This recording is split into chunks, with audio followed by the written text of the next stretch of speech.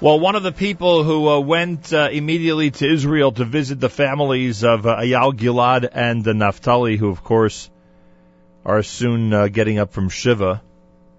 In fact, I believe today they're getting up from Shiva or already have, was Rabbi Yaakov Horowitz. He's the dean of Yeshiva Darchei Noam. He's director of the Center for Jewish Family Life. Project Yes is one of his affiliations. It's very well known. You can go to kosherjewishparenting.com and find out a whole bunch of information about Rabbi Horowitz's activities. He was there visiting the three families, has some amazing stories from what we're told. Rabbi Yaakov Horowitz, welcome back to JM in the AM. Yeah, hi. Nachum, always a pleasure. Good morning to your listeners. I appreciate that very much. This may sound like an obvious question, but everybody, of course, has their own story and intent. Why did you pick up and run to Israel to see the three families at this time? I don't know. I just felt it was the right thing to do. That's not. I guess, simple and complicated. That's all it was. It just felt that it was the right thing to do, and we have regular readers on our website, and I just sent out an email that if anybody would like to send nichum notices to the family, I'd be honored to bring them. And we brought them a little over 100 emails and notes that were obviously they didn't have time to read them then, but they were very touched to know that they were there, and they all asked me to put it away, that they would it was very meaningful to them that people around the world sent messages of consolation to them. They didn't. I'm telling you, they none of the three families really. I don't think it's possible for them to grasp what an impact it had on everyone. I mean, they know what was going on in Eretz Yisrael, but it's beyond anybody's comprehension to understand that someone in Brazil, or a Jew in Brazil, or in Belgium, or in New York, or anybody else around the world, that we really felt that they were our family.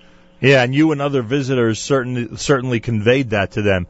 Were the three visits, which I'm sure had certain commonalities, were the three of them very different? Yeah, actually pretty much similar. Especially, we spent Shabbat in Talmon, for four of us, including Rabbi Hershel Schachter's son, Rabbi Shai, whose email became basically went viral. Right. About his. Did you see it, Nachum? Yeah, we read it on the air Friday morning. Oh, that was really, really extraordinary. So I was at a mutual friend's home, supposed to be there for Shabbos, and about an hour and a half before Shabbos, Rav Shai said, "Hey, how would you like to come along to Talmon?" And we went and spent Shabbat in that just amazing community. They have 280 families, and I just wrote a post yesterday on my website. If anyone's interested, as Nachum mentioned, it's kosherjewishparenting.com. I wrote about 5 or 6 posts. I sent out emails over the last, since we got this terrible news. One of them might be helpful to parents. It's in terms of, it's called Teku. That was the first I posted. We just put some practical information for parents on how to speak to your kids, to explain the inexplicable. There's also a free video, if anyone's interested, of a communal Bergenfield Teaneck talk that I participated in Wednesday night. It's also on YouTube. You can just do a Google search for it. It's also linked on my website.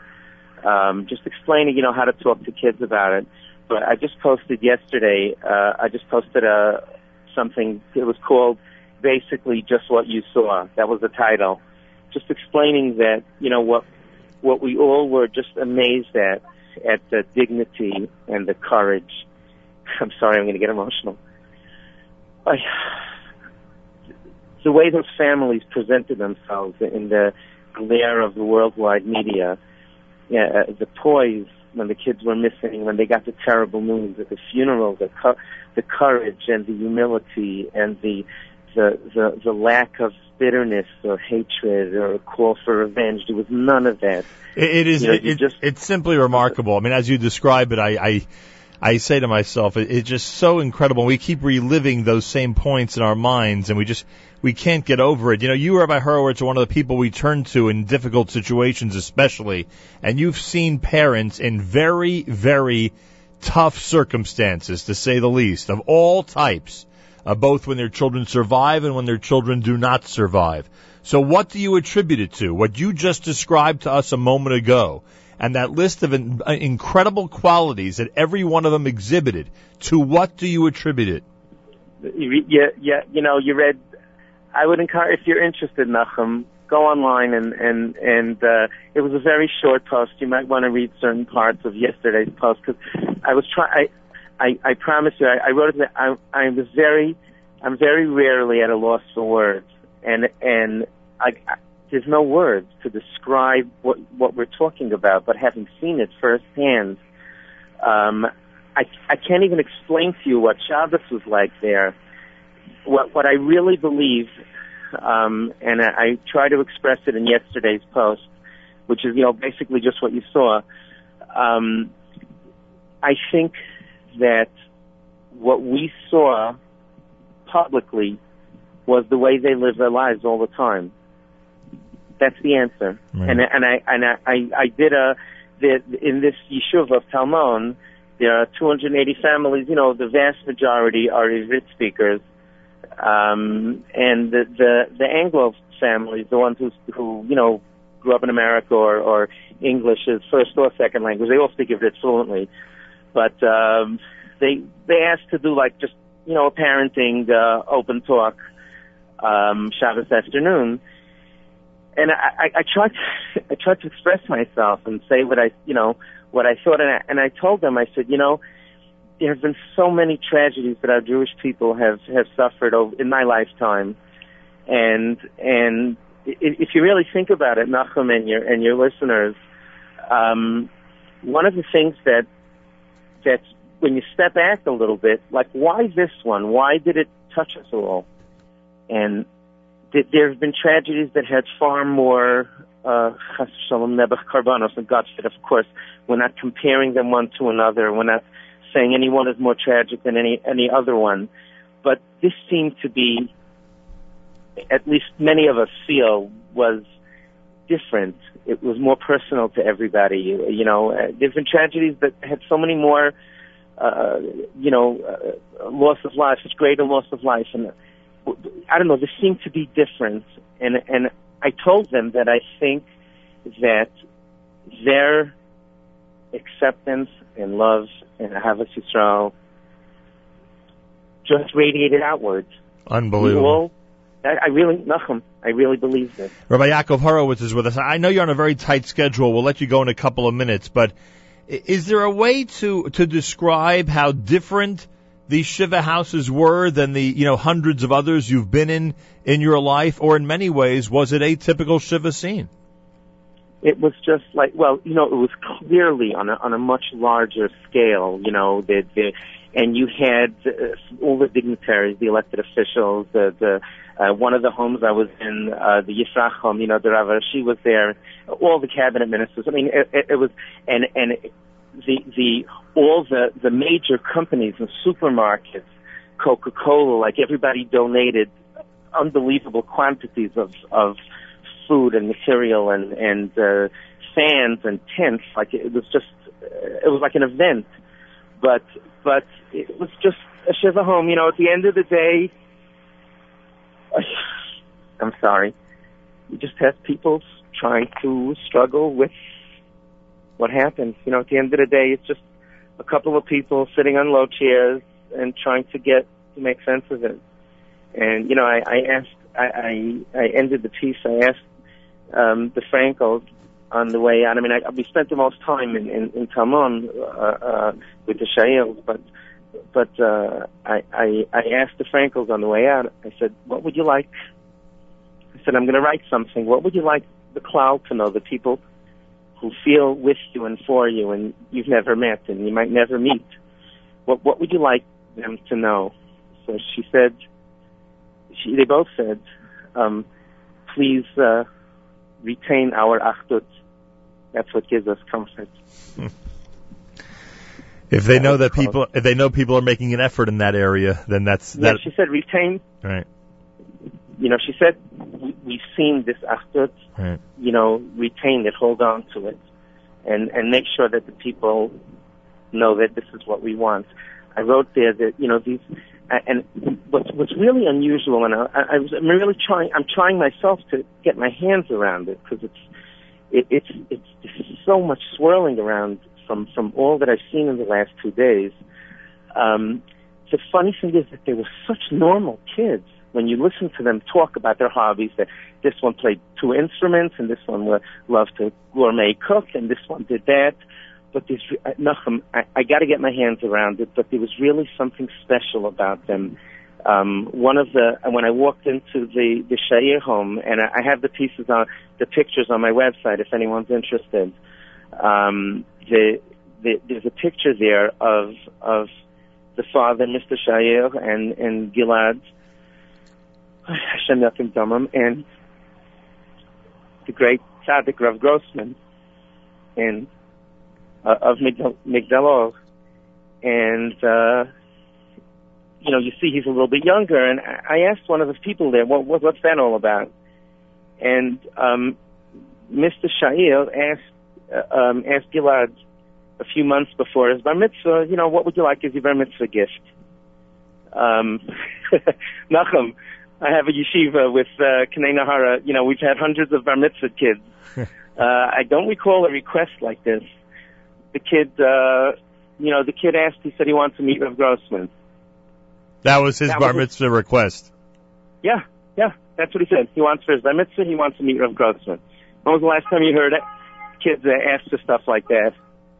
And what was spooky, it was really, you get goosebumps. He met him. The father called Rav Grossman's office and said, "Can I have a few minutes with Rav Grossman? My son wants to meet him." So they said, "Please, he's traveling." Yeah, I don't blame him. He's busy. He's got And he said, "No, you don't understand. My son wants this for his bar mitzvah present. This is all he asked for." So they said, "Oh, okay. We'd be glad, but please, Rabbi Grossman is traveling. You got 5-10 minutes, no more." He stayed for an hour and 40 minutes. Rabbi Grossman was clearly taken by this kid. And one of the things that he asked him several times, the father told us, that he said, "What can I do to be Mekadesh Shem Shamayim?" He asked Rabbi Grossman that question. Yep, several times.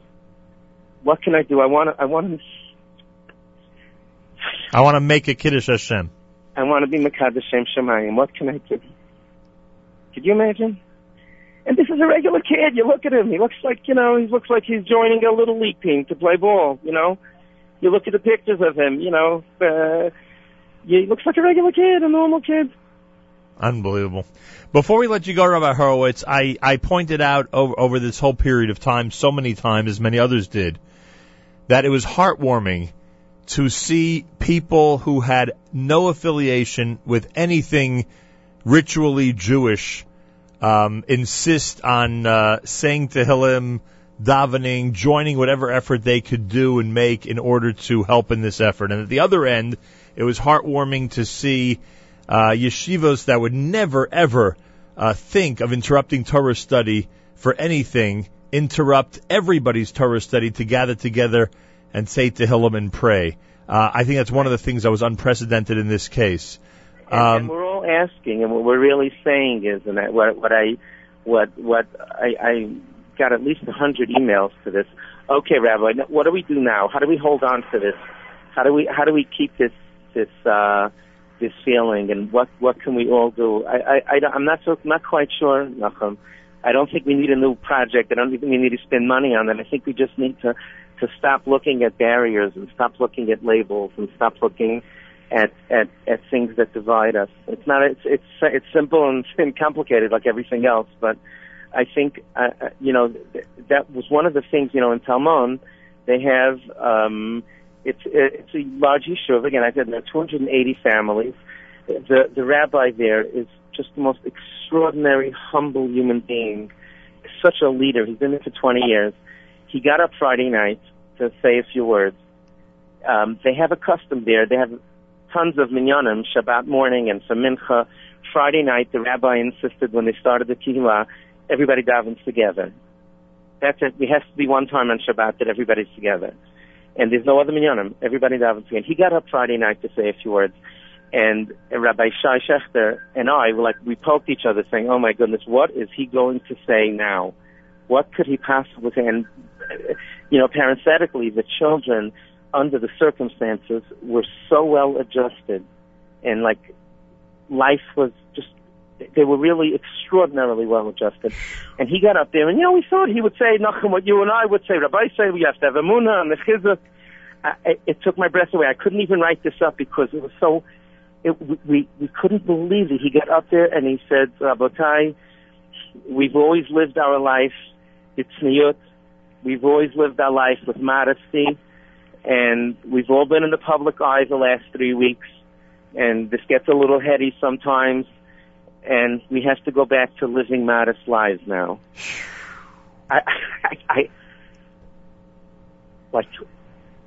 It was we both elbowed each other, Rabbi Shai and I, oh my goodness, I couldn't believe that he said that.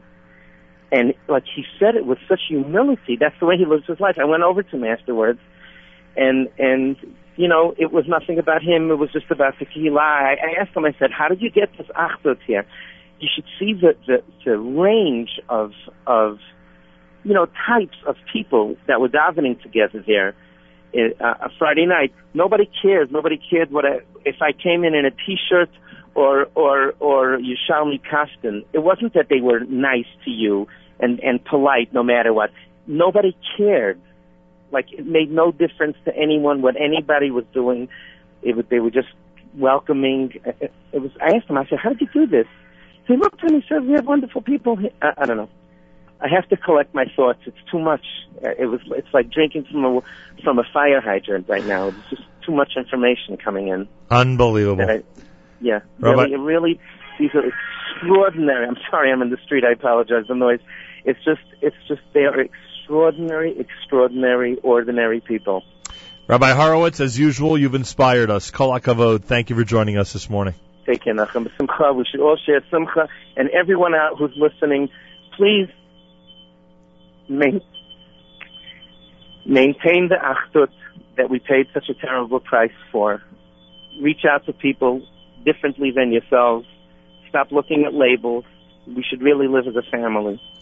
Amen. Thank you so much. Rabbi Yaakov Horowitz is the Dean of Yeshiva Darchei Noam and Director of the Center for Jewish Family Life Project. Yes, if you want information about any of this and about the posts that Rabbi Horowitz has been writing over the last few weeks, specifically about this situation, kosherjewishparenting.com has all the links. JM in the AM at 23 minutes after 8 o'clock.